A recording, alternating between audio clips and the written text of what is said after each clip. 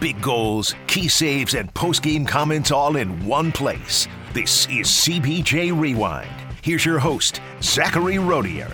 Last night, the Columbus Blue Jackets fell to the Philadelphia Flyers 5-2 at the Wells Fargo Center. Joel Farabee and the Flyers broke the ice 5-11 into the first, but Alexander Texier tied the game with 4:58 left in the period. And now the Flyers are going to go to the penalty box. Blue Jackets getting the extra attacker on, but they will not need it. There's a shot to score from Alexander Texier.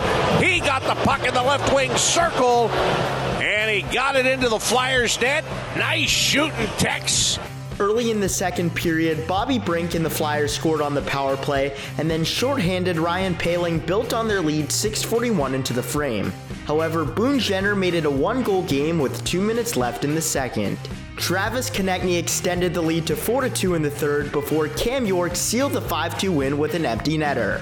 After the game, Blue Jackets head coach Pascal Vincent shared his thoughts on why he thought this game was different for his team. Tonight was a little bit different for me. That's game number 7 in 11 days, 2 back-to-backs. So tonight I saw a team that is a little bit fatigued. Obviously, the errors, we can't afford it.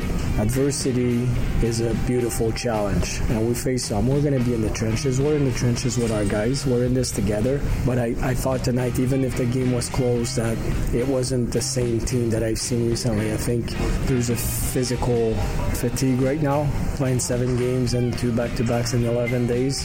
So tomorrow, the day off, will be more than welcome to reset and go from there.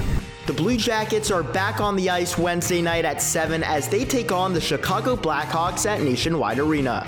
The pregame show starts at 6:30 on both the Blue Jackets radio network and Bally Sports. With CBJ Rewind, I'm Zachary Rodier.